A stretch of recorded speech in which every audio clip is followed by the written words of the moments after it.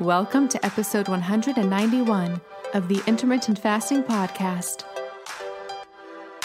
If you want to burn fat, gain energy, and enhance your health by changing when you eat, not what you eat, with no calorie counting, then this show is for you. I'm Melanie Avalon, author of What, When, Wine, Lose Weight and Feel Great with Paleo-Style Meals, Intermittent Fasting, and Wine. And I'm here with my co-host, Jen Stevens, author of Delay, Don't Deny, Living an Intermittent Fasting Lifestyle. For more on us, check out ifpodcast.com, melanieavalon.com, and jenstevens.com. Please remember, the thoughts and opinions on this podcast do not constitute medical advice or treatment. So, pour yourself a cup of black coffee, a mug of tea, or even a glass of wine, if it's that time, and get ready for the Intermittent Fasting Podcast. Hi friends, I'm about to tell you how to get 3 pounds of organic chicken thighs, 2 pounds of grass-fed, grass-finished ground beef, or 1 pound of premium grass-fed, grass-finished steak tips, all for free plus $20 off. That's right, we're talking pounds of meat for free plus $20 off. Friends, I love meat and seafood. My favorite way to get it is ButcherBox. It has been for years, and it's one of those things where I just sort of become more and more obsessed the more I use it. Especially with all the greenwashing that's going on today with meat and seafood, there's a lack of transparency. It can be hard to know what you're actually getting, and it can be expensive. ButcherBox addresses all of that. By directly partnering with farmers and fishermen, ButcherBox cuts out the middleman of the grocery store and directly delivers delicious meat and seafood straight to your door. And they have the highest standards. Their salmon, for example, is wild caught. Their beef is 100% grass-fed and 100% grass-finished. Their chicken is free range and organic, and it all tastes delicious. I love their chicken, love their meat, love their seafood. They have amazing scallops as well. And you can really find the collection of food that you want that works for you and your family. They have curated boxes, so you can get exactly what you want, as fresh as possible, because yes, meat and seafood that is immediately frozen is fresher than meat that is waiting out and never frozen. That's because it's frozen at its peak of freshness. It's funny because people kind of think it would be the opposite, like, oh, I need never frozen meat and seafood. No. You want frozen. You want meat and seafood that was immediately frozen and then shipped to you, which is what ButcherBox does. I eat a lot of steak at restaurants. ButcherBox's fillets are divine, way better than anything I would get at a restaurant. Their other cuts are amazing as well. With their seafood, I know I can trust them that I'm actually getting what they say, because yes, there is a lot of scams in the seafood industry, and their chicken also tastes amazing. It's free range and organic and tastes delicious. With ButcherBox, you don't have to worry about what's for dinner, and ButcherBox has an incredible offer for our audience. You can have your choice of a weeknight meal essential for free in every order for a whole year. Just go to butcherbox.com/ifpodcast and use ifpodcast to choose either 3 pounds of organic chicken thighs, 2 pounds of grass-fed, grass-finished ground beef, or 1 pound of grass-fed, grass-finished premium steak tips, plus $20 off. Sign up today at butcherbox.com/ifpodcast and use code ifpodcast to choose your free offer and get that $20 off. butcherbox.com/ifpodcast with code ifpodcast. And we'll put all this information in the show notes.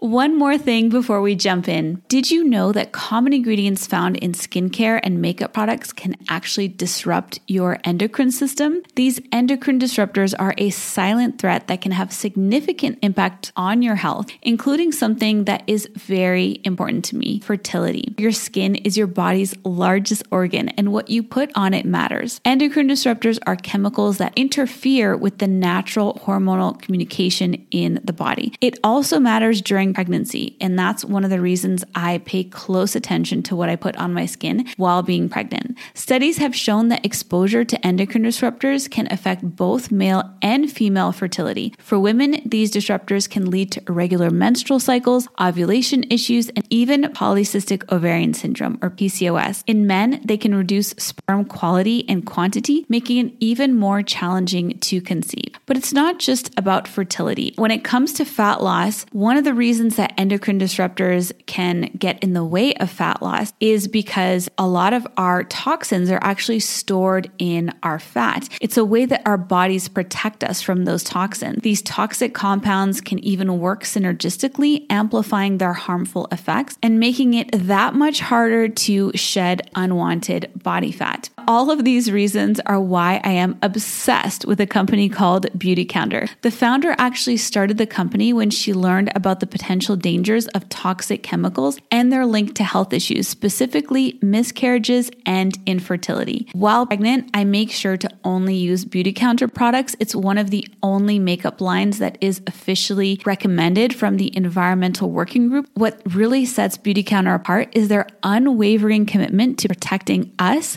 the consumers, from the hidden dangers that lurk in conventional beauty products. Beautycounter goes above and beyond, rigorously screening every single ingredient that goes into their products, ensuring that they are safe, clean, and free from harmful toxins. They're not just a beauty brand, they're a movement for change, advocating for stronger regulations in the beauty industry. With Beautycounter, I know that I can trust that the skincare and makeup that I use are not only effective, but also safe for me and my family. They have skincare lines for every skin type, as well as so many other incredible products. I absolutely love their overnight resurfacing peel. It's my favorite way to get anti-aging benefits in a skincare product. The makeup is absolutely amazing. I have tried alternative beauty products in the past and none of them truly performed. But with Beautycounter, the foundation is so amazing. It makes me feel like my skin can breathe and it looks so dewy and beautiful. You can shop with me at beautycounter.com/Vanessa Spina. New customers can use the code CLEANFORALL20 for 20% off their first order. Beautycounter.com/Vanessa Spina. All right, friends, now back to the show. Hi, everybody, and welcome. This is episode number 191 of the Intermittent Fasting Podcast. I'm Melanie Avalon, and I'm here with Jen Stevens. Hi, everybody. How are you today, Jen? I'm cold. Yes. And how does that feel? It feels cold. Yeah. Got my mug of warm water, holding it in my hands. Yeah. I get so happy every time I walk outside. I know. I was standing in the sun trying to find some warmth. I got sort of schooled by the maintenance man yesterday because my air conditioner was out of Freon. So it was freezing over every night, despite it being cold. And he was lecturing me. He was saying that like air conditioners are built to maintain normal air conditioning temperatures. Do you have your set to be too cold? Apparently. I set it at 60 at night. That's pretty cold. But I was confused. I was like, if it's cold outside, shouldn't it be easier for the air conditioner? And he was like, it doesn't matter. And he was like, I'll fix the Freon. He was like, but you can't be doing this. Now, see, I did hear when we had in our other house, like we got a big lecture on the air conditioner can only cool your house a certain number of degrees below what it is outside. And like, I don't think that's true because I go places and it's really cold there. Yeah, well, and the thing is, it would be during the winter, it would be colder outside than 60. Exactly. You should be able to be 60 in the cold temperatures. But it was a distressing conversation because I'm a very like rules-oriented like society person. So like when I'm being told I'm doing something wrong, I get really upset. I'm not really upset, but I want to do what's right. But I want it to be cold, so I don't know what to do about this situation. I don't know. Based on the conversation I had where I was told it was impossible to get at that temperature and you know, I don't argue with people to their face, but I remember thinking, then how come when I go to stores and they have, it's so freezing cold, it's way colder than, so I mean, that's not even true. That just sounds like an excuse. That is not correct. That is not true. Anyway, I just had a really interesting conversation this week with the people from the PREDICT study. Oh, do tell. It was so fantastic. It was just me talking to them on a call. You know that I did the PREDICT 3 with the Zoe app where I wore the continuous blood glucose monitor and then I got my results back. And oh, here's a little funny part of that. They sent me an email. I mean, I just did the study as a person. I signed up using my regular email. I used my name. I didn't, hide who I was, but I didn't say, hi, I'm Jen Stevens. I've written a book. I mean, I didn't say, I didn't contact them. I'm guessing they figured this out. They did. They did. They sent me an email. They're like, your results are ready. And we would also like to have a conversation with you and go over your results with our, head nutritionist and our, head researcher. I'm like, that's pretty good customer service. So we're on the call, and I asked the people that did it at the same time I did, a couple of the moderators. I was like, did they offer to sit down with you? They're like, no. I'm like, well, that's interesting. So when we got on the call, I was like, okay, I'm just going to ask you, do y'all do this with everybody? They're like, no, we know who you are. I'm like, okay. That is so funny. It was amazing, though, talking to them. They work with Tim Spector, who's a gut expert. He's also the guy, Melanie, I don't know if you're aware of this or not, you may be, the COVID app that's in the UK, the COVID symptoms app that's gotten a lot of press, that's his app. What does it do? I don't know. It's a COVID symptoms indicator app where he's collecting data. It's a COVID research, but that's him. They were talking about that as well, but that's, what he's known for right this minute. But he's the British Gut Project. He's studied twins. He's really interested in the interplay of, how important is our genetic profile to, our factors of life. And, now he's also exploring the interplay with gut microbiome through these PREDICT studies. But it was fascinating to talk to them. And so drum roll please, I am going to follow the recommendations they're giving me based on my CGM data and my gut analysis. Oh, wow. I'm going to do it for 1 month. They want you to do it for 4 weeks. And I was like, you know how I am. I don't like to be told what to eat. I just want to eat the foods that I want to eat, the foods that are delicious. But apparently, how I said my blood glucose was fabulous? Because it didn't go up and down like crazy. Yeah. Apparently, my blood glucose control is not great, and neither is my blood fat clearance. Well, I'm not surprised about the blood fat clearance at all. They're basing it on 2 different tests with the muffins. Like the first muffin, I think, was a really high sugar muffin. And then I had to wait a few hours, then eat the second set of muffins. They were a really high fat muffin.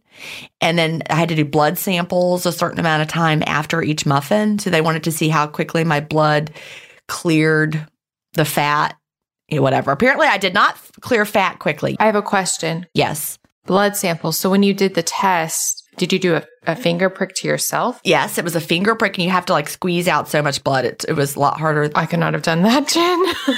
It was harder than I thought it would be. You had to squeeze out onto a piece of paper onto this little collection strip thing that you have to make it go. I'd be fainting in my apartment. You know how on a pregnancy test, it goes up? Well, you've probably never done a pregnancy test, but when you do a pregnancy test, it goes up the little wick, and then you see it go to the window, and it goes along the strip. Well, this was a blood test where you had to keep dripping the blood until it went a certain amount up the strip. Okay, like a blood glucose monitor. Well, this was a lot. It was not just it was not like that. That concept, but a lot of blood. That concept, but so much blood. I was like, what is happening? It took a lot of blood. But anyway, my blood did not clear the fat well. And also, apparently, the blood glucose. But I also never eat really sweet, sugary things in isolation. So, okay. Oh my goodness. Can we talk about this a little bit? I have thoughts. Yeah. So I have so many thoughts I want to talk about. The first thing is you were saying that just now you don't normally eat sugar in isolation, but you're eating. I'm just wondering if this is what they're thinking. Because a lot of people who follow low carb diets and aren't eating carbs at all, that's when they have issues with clearing glucose. But if you eat carbs as a part of your normal diet, then I don't know how much, how much that applies to that. I don't know if you were saying that. I know that the results of them looking at my CGM, they said I did not. Anyway, I'm trying to think of the wording that it says. My clearing of the sugar was not what they expected. It was low, poor blood sugar control after the challenge. So did it stay high for too long, or? I don't know. I don't know what their parameters were. I interviewed NutriSense this week, CGM.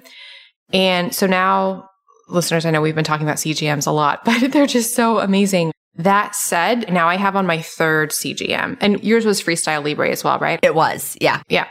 So I have on my third CGM right now. So I've done 3 rounds, 2 weeks each time.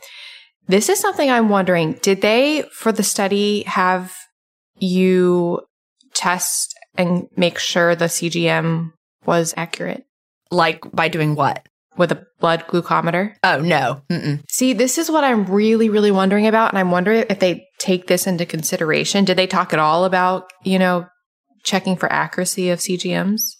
They did not talk about that, no. Because what I've realized with this experimentation is, the first CGM and these are all Freestyle Libres, but using different apps. So Levels versus NutriSense, but Levels versus NutriSense doesn't affect the accuracy of the Freestyle Libre. So the first one I wore, it was off consistently. And this is what I learned when I interviewed the NutriSense founder.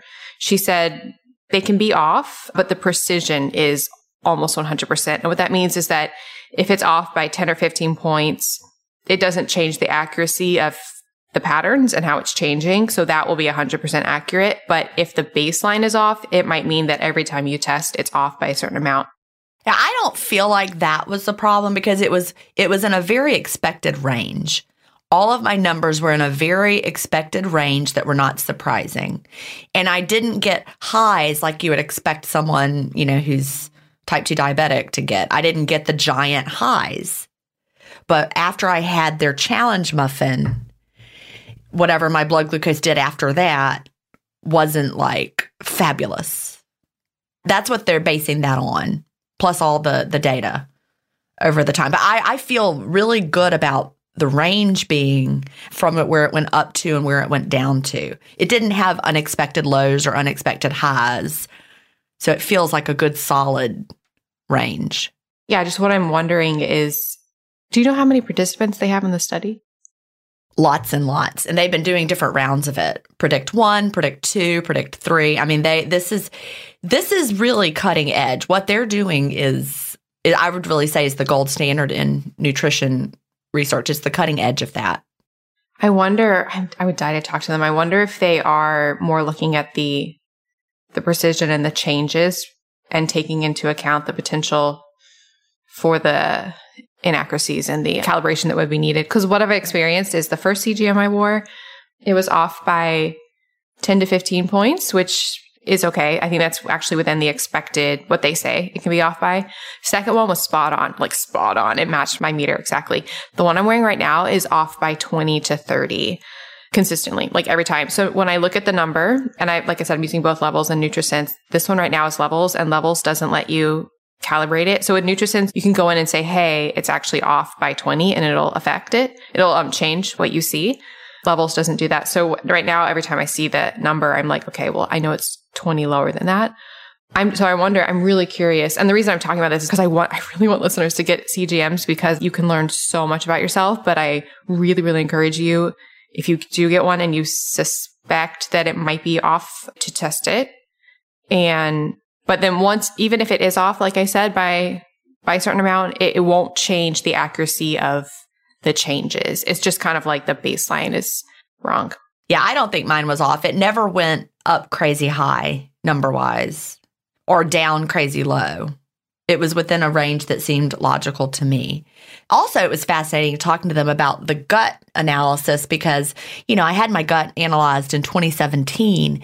And so she talked about the differences, and how far they've come since 2017 in their sequencing of the gut microbiome. So they know way more now than they knew in 2017, like exponentially more. So I have a list of foods, they have an app and I'm supposed to put things in and try to get, a certain number. And it's based on all the factors that they collected about me, all the data, the way that I mix foods together. They don't want me to have too much fat, which so doesn't surprise me. That does not surprise me one bit. But it was also fascinating talking to their lead researcher about we talked about intermittent fasting and the latest studies that are out. And she was great. we talked about, the early time restricted feeding and, some studies we'd like to see. So I would love to work with them in the future. And they seemed interested in collaborating with the intermittent fasting community because they're very interested in time restricted eating and how that affects people. It's really exciting. It was really exciting. So it was like such a great call to have and to talk to someone of that caliber. I know you talk to people who do research all the time with your biohacking podcast, but it was great to talk to because they're pure scientific researchers. That's what they do. They're in the academic community, and being able to have a conversation about research methodologies. It was fascinating. Yeah, I love it. It's so fun. Yep. And I did not sound like a moron having that conversation. I was able to have it. That's what felt great. Yeah, it's nice when you're engaging in the dialogue and you understand everything they're saying. You can understand what they're saying. Right. And that, they're listening respectfully to your ideas as well. That was really nice. Awesome. Well, you have to keep us updated on Well, I'm going to. And I have to do it. So you can probably hear in my voice, I like to eat what I like to eat. So to hear that, gosh, maybe that isn't working as well for me as I thought. So I just want to see what happens. I don't need to lose weight. So I'm, not doing it to try to lose weight. I just want to see, am I going to notice a difference in how I feel? Awesome. And then a resource for listeners, I'll put a link in the show notes to, I doubt either of those interviews will have aired about the CGMs, but you can get a NutriSense CGM I have a discount now at MelanieAvalon.com/NutriSense-CGM. And the code is MelanieAvalon for 15% off. So is that the one you like the best? Yes. I was trying to decide if I was going to say that. Well, Levels is on a wait list anyway. So when I have a code for them, it will get you to the front of the wait list. But NutriSense is available now, and they're both using Freestyle Libre, so there's no difference there. And I really think that calibration feature is really, really important. I like both of them, but yeah, I do like NutriSense a lot. So that sounds great. I'm really interested as well. I would like to see if, eating the foods that they recommend, if that makes a difference. Now that I have this, You're going to have to put another CGM on so you can watch as you. I know, but it's all in the name of science. Yes. But guess what is a food that's great for me? Oh, wait, let me get beans. Oh, I said it already. Beans. Beans are great for me. Well, I would have been so upset if they weren't. They said potatoes are not great for me, so I'm still a little salty about that. So did they want you on a higher carb, lower fat diet? Well, it's not really either. It's certain carbs and certain fats and less fat, but not low fat, but not too much fat. I mean, it's not technically low fat or low carb, but it's like quinoa is a yes for me, but potatoes are a no. Very interesting. So it's also the gut microbiome and everything. Yes. Mm-hmm. Do you think it's because of the resistant starch in potatoes? Well, that would not make it a no. That would make it more of a yes. Not necessarily, because if it's a... Oh, you're talking about what's in my gut. Yes. Not liking the resist. I don't know. I don't know what it's all based on. This is the third round of the PREDICT study, and they keep refining it as they find new things. And they're not afraid to completely change the recommendations. They're like, all right, based on our new data, because they did that during the PREDICT 2. I knew a bunch of people that were going through it, and they changed. They're like, all right, we got new data, so here's the new list. And everybody's like, what? It's the opposite of what it used to say. But it was based on the new analysis. So as they learn more, they change the recommendations to reflect what they're learning. As it should be. Absolutely. And that actually makes me have more confidence in them. Well, you'll have to keep us updated. Well, we'll see. I'm starting it right after Thanksgiving, which is probably the craziest time in the world to be changing what you're eating. But I'm like, well, okay, I'm just going to do it. I'm going to do it. Do it. I'm going to do it. Can I do one more plug before we get to our questions? Please do. The episode that airs today, which when this comes out, it'll be a while ago. I'm airing the Q&A with Glenn Livingston, the Never Binge Again. Right. Friends, it's such a helpful episode because we did it all about overeating triggers, emotional eating, eating socially, the holidays. It's so helpful. He's so wonderful. It's a really powerful episode. Well, I know that's something that listeners will really connect to because a lot of people struggle with that. And then they beat themselves up and then they really shouldn't. Yeah. And his mindset and his theory and everything is just very freeing in my opinion. And I've said before, I think it aligns really well with intermittent fasting because it's kind of like with fasting, you're fasting or you're eating. There's not like all this debate and dialogue in your head about it. It's sort of like that with food. Well, please share that in the advanced group. And just in case I'm not the person who approves the post, say, Jen asked me to share this. Because, the moderators might be like, no. Bad, Melanie, bad. No, the moderators are amazing. And they're just looking out for, we don't allow people to share random things. But you're not a random person. And this is not a random thing. So please share it in the groups because I think it could be helpful, especially this time of year when people have so much emotion around what they're eating and when they're eating it. And, we're going to overeat. It's the holidays. Yes. And there are so many valuable things that he says about all of that with the emotions. So, and really quickly, I think we were going to start asking now because this is episode 191. Listeners, for episode 200, Jen and I are going to do another Ask Me Anything episode. So feel free to start submitting questions for that. You can ask us anything. So to clarify, you can make it about intermittent fasting, but that's not the point. The point is it can be anything. Anything. I'm not guaranteeing that we'll answer it but you can ask. And we might. Yes. Because we did that on episode 100 for anybody who's if you have been listening since then, you heard it. Episode 100, Ask Us Anything.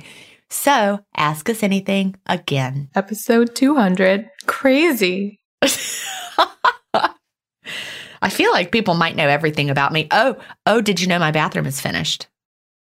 I do now. Yeah. Now everybody knows the bathroom is done. Everybody knows everything about you and your houses. Well, yeah. You don't know that we're buying a house for Will to live in. We're buying this house. Now we do. We went and looked at it on Wednesday. And the guy who lives there is a hoarder. Oh. He's been living there for a long time. He's a renter.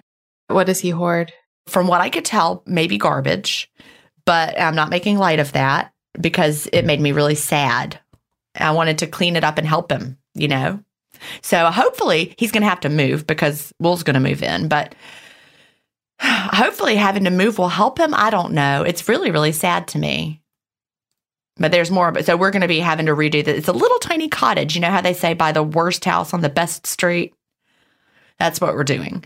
We've been looking for months and haven't been able to find a thing. And so it's a tiny little 1-bedroom, 1-bath cottage that was built in the 60s and it has not been updated. And it needs everything. So we're going to rent it to our son. As long as he wants to rent it from us, then we're going to rent it to other people. But we have a lot of work ahead of us. It's a big project. We don't even know what it looks like. I'm just telling you. You couldn't see it. Because of the hoarding? Yeah. You really couldn't see it. Chad's like, what's the floor? I'm like, I don't know. It doesn't matter. We're just going to buy it. So you did go in, though? We did go in, but it makes me really sad for anyone who's suffering with, whatever leads to hoarding. Yeah. I know it's not an easy fix. You have really, my grandmother, my grandmother on my dad's side, that side of the family tends to have lots of piles of things. And of course, we didn't even know we would go over there for holidays and run around the piles of things. We still had room to gather, and it wasn't like this house, but. Well, you'll have to keep us updated on that too. Hopefully the move will be a positive for him and he'll clear some things out of his life. So anyway, so I'll have some more to share on that, but that should be a fun project for 2021. So many things. Oh, yeah. All right. Shall we jump into everything for today? Yes, we have a question from Sarah. It's actually Sarah update from the girl who lost weight during quarantine. She says, "Hi, Jen and Melanie. I wrote to you a few months ago that after 2 years of a plateau at around 150 pounds, I finally got down to my lowest weight of 142 pounds during quarantine. I wanted to give you an update and ask a question. The good news is I went on to lose a few more pounds and get to 139 for a total of 10 pounds lost during the first few months of quarantine and the lowest weight I'd seen since high school. The bad news is that now all my clothes are too small and I weighed in this morning at, drumroll please, 159. I haven't weighed 159 since September of 2017, a couple months after I started fasting, and haven't even weighed above 155 since October of that same year. I am baffled. During my 2-year plateau, I often hovered around 145 and never got above 152, even after going on cruises, having weeks of poor eating, etc. What happened? Here are the things I'm considering. And I'm just going to jump in. This is me saying this, Melanie, but I have something in Fast, Feast, Repeat for anyone who finds they're at a plateau or having trouble with regain. Ask yourself honestly, what do you think it is that's going on? And you can probably tell. And I am going to tell you Sarah has done that because she's got a list of things. And I think Sarah knows, but I'm going to read Sarah's list of things. I really think people know. Don't you? Quite often.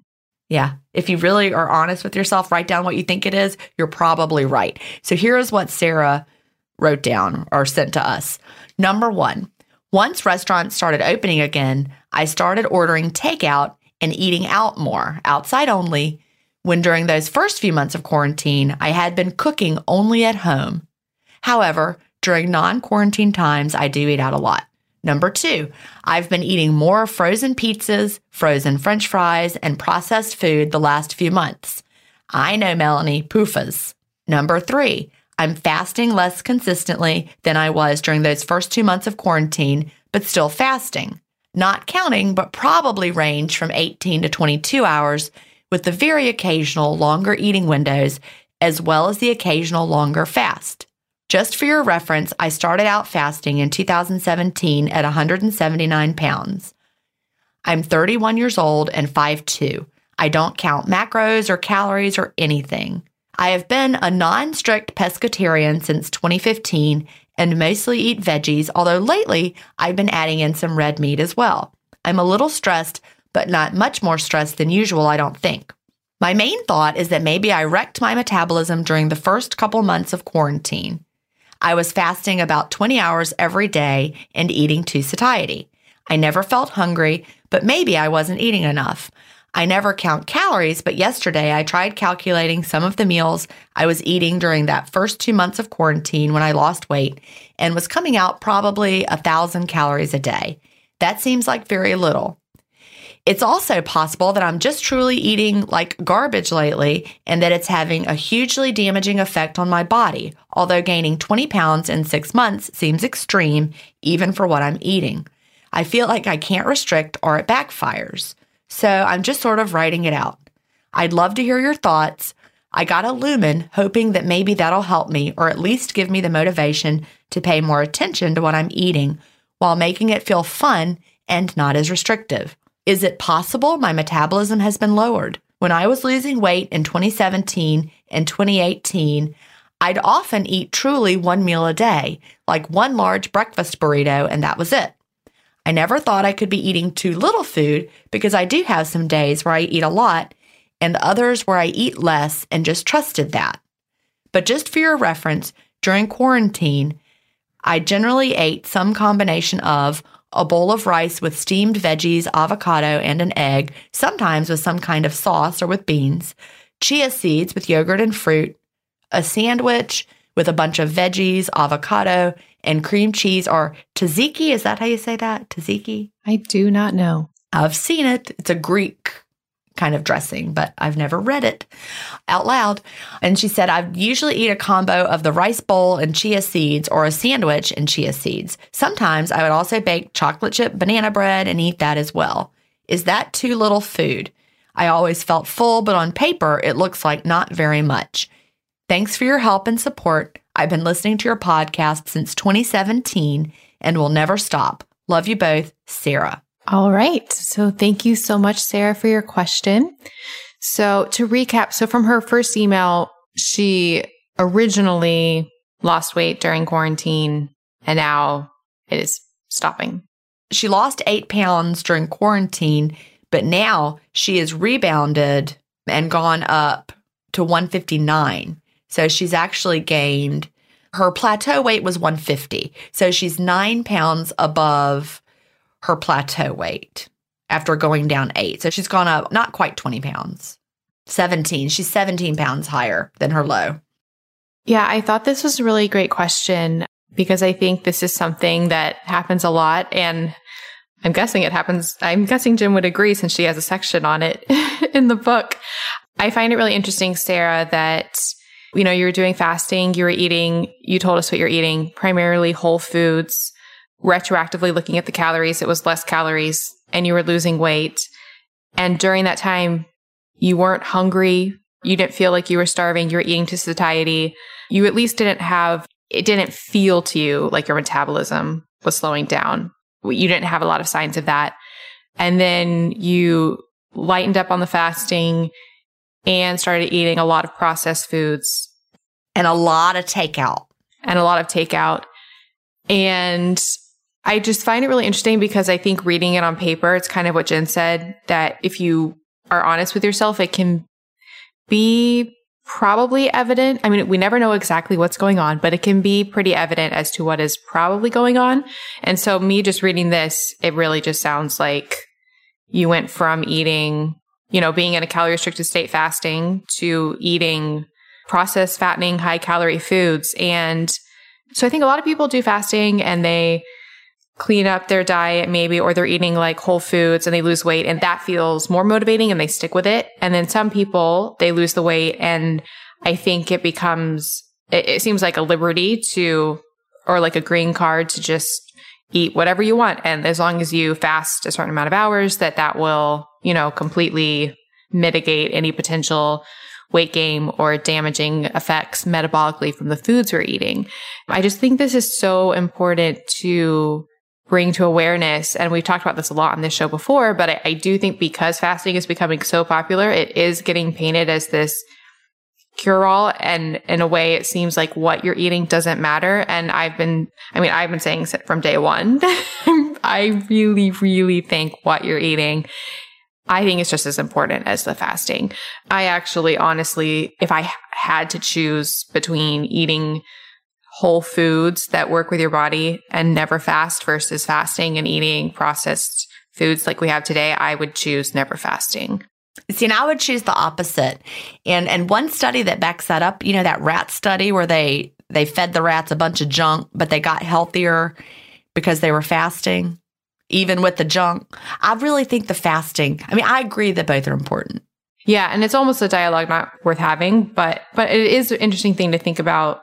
My reasonings behind that is, and when I say like never fasting, I'm assuming that you would still have, not like you're not eating literally 24 hours. So you're still, sleeping and not eating while you're sleeping. I mean, eating like, what would be considered a normal eating pattern throughout the day.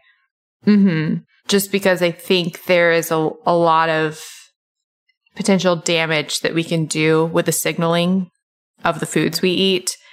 And fasting is a powerful signal for repair and cleanup and mitigating that damage. But if it's choosing between wielding a lot of potential damage with the food you're eating and then, quote, cleaning it up with fasting compared to not having as much of that inflammatory signaling with the foods you're eating, it's hard to choose, but I would probably err towards that. One reason that I feel so strongly that start with the fasting, don't change what you're eating until your body tells you to or until it feels right, is just because I've seen so many people in the groups who have their bodies naturally change with what they're craving. And so that takes care of itself down the line, if that makes sense. So they fast and then they want to eat better, but it happens naturally. And so they don't have to force it or try. Yeah, and exactly. And that's what I was saying. I think there's different types of people, and a lot of people, that's what ends up happening and they stay on that. And then there's people like Sarah where you start slipping into old foods and then maybe you see fasting as being protective of that. Right. I see what you're saying. But, and all those sound like comfort foods, those foods that she's listing. And I get it. Those foods are comforting, aren't they? French fries, pizzas. Yeah. I think because we often want to keep in what we Like we want to see what we want to see. So it's easy to think, oh, well, I probably just messed up my metabolism with the fasting and that's what this is. And if you hadn't changed your food at all and you were eating the same food, doing the same fasting, and you experienced all this weight gain, then there would definitely be something going on with that. But there's a huge change that's happened. Right. And she's fasting less consistently. I actually have a suggestion for that. Somebody I posted in the group one time that really, I remember this. She said, I thought I was fasting consistently and I thought my fasting hadn't changed. So I started using my app again and realized I was fasting a lot less than I thought I was. Sometimes just writing it down, it gives you that accountability. You're like, oh, I thought I was less consistent, but I'm way less consistent. Yeah, 100%. I also want to add, it sounds like the food changes, like you said, are a huge factor in the fasting less consistently. But I would really go back to what you were eating before, those types of foods, and see if that doesn't make things change right up for you. I've realized the PREDICT study really helped me to see this too, and the foods that are recommended and not recommended. One of the things they don't recommend I eat a ton of, cheese. Cheese is one of my favorite foods. And I was looking, Melanie, I haven't weighed myself officially. I have my Shape-A scale, but I haven't weighed myself on a scale where I see a number since 2017. But there have been periods of time where I felt like my pants got a little tighter. I've talked about this. My honesty pants got a little tighter. And I'm like, what am I doing differently? And then I tightened things up and then they got back to normal. At no time have I had to buy bigger clothes. But I was looking at my Facebook memories the other day from a year ago. My face was so puffy. I think I had a little period of rebound weight gain right in that period of time because I was eating so many cheese plates. Did I talk about that on this podcast? Not about the cheese plates. Well, I went to New York last October and had a couple of cheese plates at these really nice restaurants. I'm like, I'm going to go home and make a cheese board every afternoon. And I was just eating cheese like crazy. And I think that made me a little puffy and my honesty pants got tight. And I'm like, oop, time to cut out the cheese boards. And then whoop, right back to normal. Well, I went to the beach with my college friends. I talked about that. We ate a ton of cheese and I brought a ton of cheese back home with me. And then I was eating a lot of cheese at home because I had all this leftover cheese and we really had a lot of cheese at the beach. All of a sudden, I saw gray on my Shape-A. Gray is the color for your weight trend is up. And I'm like, oop, there goes the cheese again. So, can I eat cheese? Yes. Should I have a huge cheese plate every day? No, my body is telling me no. Yeah, if you had to construct the perfect food for weight gain, I think it would be something like cheese. Maybe so. And it's so easy to eat a lot. We talked about this before, but starting off with dairy is a hormonal food, which its intention is to grow a being. Cheese is that, but it's the high fat form of that. So it's not even just the hormonal signal of milk. It's all of those signals with highly, highly concentrated fat and calories. Yeah. So, that's just me being honest with myself. And I could have said at either time, with this Shape-A going to gray, I could say, uh-oh, intermittent fasting has stopped working. Or, oops, my metabolism must be slow. But no, I was like, okay, what behavior has changed? I'm like, oh, there's the cheese again. That's what. And also, I ate out a ton at the beach. I ate things, lobster rolls, delicious. Lots of things I don't normally eat at the house. Now my Shape-A is back, got the good color again. So it just helped me to see it. It actually, I wasn't sad, Melanie.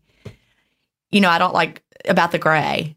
Seeing a weight number fluctuate upset me. Seeing the color be gray did not upset me. I wondered if it would. If I ever see gray, like I thought to myself, I hope I never see gray, but if I do, will I be upset? And I wasn't. And I was not tempted to over-restrict either. Like, if my weight had fluctuated up and I'm like, oh, I got to get that number down. I was like, well, my trend is up, it'll go back down. And I felt confident. It was really, really refreshing. I still need to get mine calibrated. I was so close and then that threw me for a loop. But I forgot to weigh last night, so I hope it didn't start me over. Oh, gosh. My shape of age is back down, though. This is what I have found. I have discovered that if you look at your shape of age, it actually does give you an indication of your weight fluctuations, because my shape of age fluctuated all the way up to 32, and now it's fluctuated back down to 28. So I don't have a goal weight. I have a goal shape of age. My goal shape of age is 28. I want to keep it there. Looking at mine right now. I'm gonna get it there so I can start doing it too. Well, Sarah, thank you for your question. And I hope that our answers have helped point you towards what I think you already knew because of the way you wrote your question. So please give us another follow-up. I know that we and the listeners would love to hear what changes you make and what happens in results from those changes. So we have another question, and this one is from Robin. And I love this one. Subject is, where does the fat go when we lose weight? And she says, I know this is a very basic question, but I've heard lots of different answers on where exactly the fat/weight goes when we lose weight. So where are the collective thousands of pounds of weight all of us intermittent fasters have lost? Also, I'd love to know if you and Jen have ever met in person, and if not, do you have plans to do so in the future? I think you're a great team and work really well together. Love your podcast. I binge listened up to episode 30 so far and look forward to hearing the rest. Thanks, Robin. Yeah, so this is a great question. And Jen, do you know where it goes? Well, I do. I do know where it goes. I've watched a great video about this. It's like a TED Talk or something. And to answer her question, no, we have still not met in person. Still no. We will. We don't need to. We know we will. I'm sure we will. I think we should once the quarantine madness. You can be great friends, though, and still not have met in person. That's what I've learned. This is true. This is very true. Once the quarantine madness is maybe done. Exactly. Health risks or social implications or everything with all of that. Be nice. Nice celebration. So as to where it goes, so fat is basically made of, hydrogen, carbon, oxygen, all of these things. And it's stored as triglycerides, so a storage form of fat in our body. And when we turn it into energy, which we do partly, assuming it's, aerobic oxidation. So using oxygen to turn it into energy, we breathe in oxygen. And we use that to generate energy, ATP, in the mitochondria of our cells from the fat. And then all of those excess carbons and hydrogen, they form two things, air or carbon dioxide. So some of the carbon dioxide we just breathe out. And then some of the rest forms, the hydrogens and oxygen form water. So we urinate it out or sweat it out or breathe it out. Well, we breathe out the carbon dioxide. So like the breathing out is around like 80% or so that we breathe out. And it's around 20% that we lose as water. So you're actually breathing out your fat. And I meant to talk about the Lumen. So this is perfect. I would have completely forgot. Sarah was saying that she has a Lumen device. And so Lumen device, it's a breath analyzer. And it uses a science called indirect calorimetry because the ratio of carbon dioxide and oxygen in your breath can indicate the source of the fuel that you're burning, because carbs versus fat produce a different ratio of carbon dioxide or oxygen as their byproducts. So the Lumen device measures that. It's a breath analyzer, and it can tell you if you're burning carbs or fat, and then it makes like dietary recommendations and things like that. So if listeners are interested in that product, I've done 2 episodes on it in the Melanie Avalon Biohacking Podcast. So I'll put a link to it. You can join my Facebook group, which is called Lumen Lovers. And you can go to melanieavalon.com/lumen. And the coupon code Melanie Avalon gets you a discount. I think it gets you $50 off. Yeah, it does. It gets you $50 off, which is awesome. But so in any case, yes, you're breathing it out, sweating it out, urinating it out. That's where it's going. The only other potential byproducts that can be had from things that we eat, because that's what happens with alcohol, that's what happens with carbs, that's what happens with fat, protein. It also has some byproducts of, I think, nitrogen So we have to get rid of that through urination as well. So yeah, so your body takes it apart at the little chemical level and just bloop, does different things with the pieces of it. Sends them on out. You get the ATP and then out it goes. Chemistry. But yes, we should plan to meet after all of this. Yeah, we definitely should. But I think I haven't been to Atlanta in ages. I don't know if I've been to Atlanta since you've been. I'm not a big traveler, so if you want to come to Atlanta. But you could come and stay in my guest room and use my new bathroom. Traveling so stressful. Because we're really like 2.5 hours apart. It is not that far. Yeah, it's really not that far. And it needs to happen before I go back to LA. So. Well, you're not going back to LA. I forbid it. I am. I forbid it. It is calling. Do you really think you are? I am. Yes. I'm really excited. Do you really have plans? Like you've got them in motion, or are you just like, is it just a goal? No, I mean, because I've lived more of my life. Have I lived more of my life there than anywhere else? I think so. I don't know. Now having left it twice, I know that's where I want to be. Like, I'm going to go back and not leave again. I'm thinking maybe in the spring. How long have you been back in Atlanta? This time around? Yeah. Year and a half. Because it feels like you just moved back, but I had a feeling it would probably be longer than. It does feel like I just moved back. It's really weird. Time is going by. Time is flying and going slow all at the same time. Really random thought experiment question. So I'm interviewing this guy named Sergey Young. He's an investor in longevity technology. So like his thing is like artificial intelligence and avatars and space travel. But he's also all about like diet and lifestyle. And so I think it's going to be a really great episode. What I want to ask him is, you know how like time goes by faster and faster with every, the older we get, it seems to. If we were immortal, would there reach a point where our perception of time would be so fast? Do you get what I'm saying? That's very hypothetical to me. So I don't know. If time is relative, like would there come a point where like you're not even experiencing time? These are the things I think about. Well, if you talk to some people, they say time is just an illusion anyway. And so we're all experiencing all the time. I don't know. Quantum physics, any of that's way beyond me.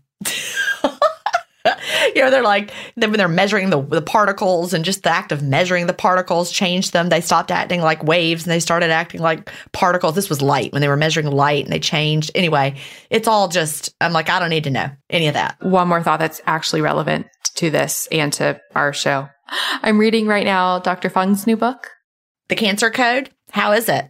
It's really good. I'm really appreciative because I haven't really learned much about cancer. It's not something I've, You haven't been called to study it. Right. So I'm really grateful to be reading it and actually getting schooled on it. And I'm learning so much. But that's one of the things he talked about was the difference in paradigm shifts in medicine compared to quantum physics, and how in physics, when you realize that, that the paradigm that we have to explain reality is incorrect, it just gets completely replaced all at once and you switch over. Like with what you just talked about with particle. Well, I don't know if it gets completely. The light waves, they can be waves, they can be particles. Yeah. Yeah. Basically in physics, it's our current explanation does not work. And even if you don't know the correct interpretation, the hypothesis of the correct interpretation is accepted as more true than the current explanation that's not working. Sorry, this does come back to diet and fitness. Compared to diet and fitness and medicine, where if the paradigm that we have to explain disease or health conditions doesn't quite explain it, we, instead of rejecting that and positing a new theory that makes more sense, it's more likely that we try to fit the current paradigm to fit that paradigm. It's why it's so hard for there to be change in what's accepted as, in food, high fat, low fat, fasting. You're so stuck to that theory. You don't want to let it go. Yeah. And it's like easier to like manipulate it and explain away all the contradictions than be like, oh, maybe this is incorrect. Well, I will go back to the example I gave just kind of flippantly, but when the people were like, oh, guess what? The Earth's not flat, or oh, guess what? The sun does not go around the Earth. They didn't take that pretty easily. Science wasn't like, oh, you're right. Remember? So even hard science hasn't always been responsive to new information. That is true. But I guess the slight difference is like with saying the world is flat, the world looks flat. Really, it was more, it wasn't even so much the world is flat. That was the big church. Yeah, it was the church. It was the going around part. The sun being in the middle of the solar system was such a revolutionary idea. That was really the big one. And people were like, no, that is against the religion. Yeah, that was a big shift. But it was not, they did not want that to be true. Yeah, this is true. It's a really, really incredible book, though. I'm really enjoying it. Well, good. I'm glad. Literally, there was a moment where, and I can't do it justice, you'd have to read the book, but there's like this epiphany. He goes through the characteristics of cancer cells, like in great detail. And then he goes through the difference between single cellular organisms and multicellular organisms. And there's this huge epiphany moment where all of the characteristics of cancer literally match up to the characteristics of singular cellular organisms. I haven't finished the book, but basically I think his theory is that cancer it's not just random genetic mutations. It's like an attack of replicating single cell organisms. Like it's evolving, basically. Because like its four characteristics, I think, are that I'd have to look it up. It's like it has mutations, it's immortal, and there's two more, but they're basically exactly what a singular cellular organism is. Well, now I'm really interested in reading it. I had not thought about reading it, but maybe I need to. Literally the moment like that happened, it was like, dun, dun, dun. Yeah, I can't wait to interview him about it. And it was perfect timing because I didn't know exactly. Like I was thinking I was going to interview him about fasting, and I was like, there's so much. Like, what are we going to talk about? And like, how was I going to like focus the interview? But this is great because this book just came out. So love it. Well, I'm so curious what made him be interested in cancer. Because he's a nephrologist. He's a kidney doctor. And of course, now he works with a lot of people who are type 2 diabetics. Of course, he always did, being a kidney doctor, but he, his intensive dietary management clinic. And of course, now he's known for the fasting. So I wonder how he made the transition to writing about cancer. Ask him that. Or did he say it in the book? He did not. No. Why cancer? I didn't realize he was a kidney. That was his special. Yeah, he's a nephrologist. Oh, I have so many questions about the kidneys. This is great. This is going to turn into a kidney episode instead. I know you want to talk about cancer, but let's talk about the kidneys. Can we talk about the kidneys? I got no questions about the kidneys. I don't. I do. Sorry for all the tangents. Well, I'm interested to read it. So you're not all the way through, so you can't give the spoiler alert. Yes, so I just looked it up. The 4 characteristics of cancer are that it grows, that it's immortal, that it moves around, and that it uses glycolysis to form its energy. And that's the 4 characteristics of single cellular organisms. And I got so excited because, Jen, sometimes you're reading a book and you're like, oh my goodness, it's this. And then they say that and you're like, oh. So I was like, oh, it sounds like cancer. My thought was that it sounds like cancer is de-evolving. Like that it's, reverting back from a multicellular organism to a single cellular organism. And then that's what he said. And I was like, oh my goodness, this is so exciting. I love that you get like the tingles. I know. Yeah, I'm excited to finish the book. Like I said, I'm about halfway through. I will put links to it in the show notes. It's called The Cancer Code. I hope he does the kidney code. I don't know. That doesn't sound like a big seller. I would buy it. No, you would. The Kidney Code sold 1 copy in Atlanta. No, I'm sure if whatever Fung writes, people will buy. Yeah, I'm not running out to buy the Kidney Code, but people would buy the Liver Code, I bet. Probably. I would buy the Kidney Code. And you would buy the Liver Code. I would. I'll buy all of his stuff. I love reading it. Hi, friends. I'm about to tell you how to get an exclusive discount on one of my favorite products for truly upgrading your health on a cellular level. So the new year is upon us, and it's often a time where people are really trying to instill new habits and really upgrade their health. There's something I have been using for years, not just at the new year. Literally every single day of my life. I am not making that up. Even when I travel, I have a way to address it then, which I will tell you about. And it's something that is so easy and feels amazing. That is red light and near infrared therapy. Okay, so friends, you could go somewhere and pay a lot of money to do red light, near infrared therapy sessions, or you could just bring it to your home and use it every single day. That's what I do. I've been using Joovv red and near infrared light therapy devices for so long. There are so many clinically proven benefits of red light therapy. That includes improving your skin. Yes, you really will notice it. Faster muscle recovery, reduced pain and inflammation,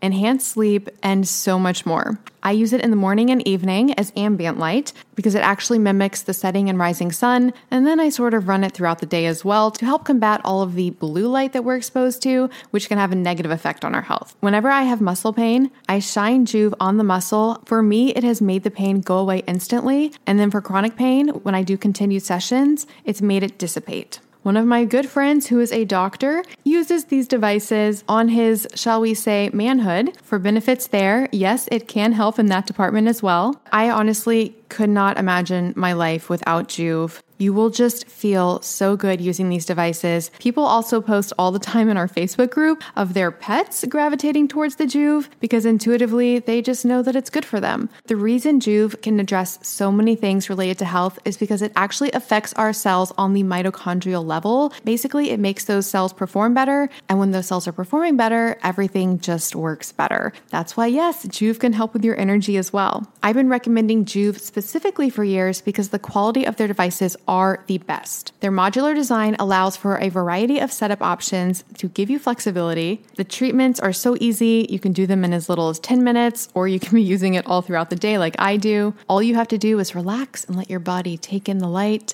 They also have their Joovv Go, which you can travel with. Yes, that is how I really do use this every single day. That Go is also great for targeting specific areas of your body, like hurting joints or sore muscles. Honestly, friends, health doesn't have to be hard. It doesn't have to be complicated. If you're looking to enhance your health and wellness this new year, start with what matters, which is your cells. And Joovv has an amazing offer just for our audience. You can go to joovv.com/ifpodcast and use the coupon code ifpodcast to get a discount on your qualifying order. Again, that's joovv.com/ifpodcast to get an exclusive discount on your order. Pick up Joovv today. Some exclusions apply. I really hope you guys can experience Joovv. It really is one of my favorite things. And we'll put all this information in the show notes. All right, now back to the show. In any case, this has been absolutely wonderful. A few things for listeners before we go. The show notes for today's episode will be at ifpodcast.com/episode 191. Those show notes will have a full transcript, so definitely check that out. They'll also have links to everything we discussed. Brief reminder for episode 200, submit Ask Us Anything questions and put in the headline, what is it, AMA? Ask Me Anything. Put something in the headline, like episode 200 or Ask Me Anything or something, so we know that's what it for. And you can submit your own questions by directly email questions at ifpodcast.com, or you can go to ifpodcast.com and you can submit questions there. You can follow us on Instagram. Jen, oh my goodness. Guess what? Have you done stories on Instagram? No, I don't know what they are or how to do them. Me neither. They are so complicated. I don't know how to do them, but my sister and I actually had a night out and she taught me how to do stories. They're so complicated, but I'm learning. You'll have to teach me. They're confusing. But they're so... They're fun? Yeah. So they like... I sound like such a technologically behind the times person right now. So you know how like you have your pictures? Yes. Like, and you know how like when you're in the app, like random things pop up and it's like, this person doing this. It like flashes and you have to like exit it. Right. Those are stories. So they only last for 24 hours, but you can like do lots of stuff to them. And then you can see everybody who even looked at them, which is cool. Well, that's interesting. People can comment and they're really fun. I did one. You did a story? I did a story. I said it was my first story. That's what this was. Okay. I don't. So follow us on Instagram. Yeah. I'm trying to post a little more on there, but I'm still not very interesting. Yeah. It's just a lot. But follow us because we're trying. We're trying. I'm Melanie Avalon. Jen is Jen Stevens. And I think that's everything. Yep. All right. Well, this has been absolutely wonderful. Anything from you, Jen, before we go? No, I think that's it. I will talk to you next week. All right. Bye-bye. Bye. Thank you so much for listening to the Intermittent Fasting Podcast. Please remember that everything discussed on the show is not medical advice. We're not doctors. You can also check out our other podcasts, Intermittent Fasting Stories and the Melanie Avalon Biohacking Podcast. Theme music was composed by Leland Cox. See you next week.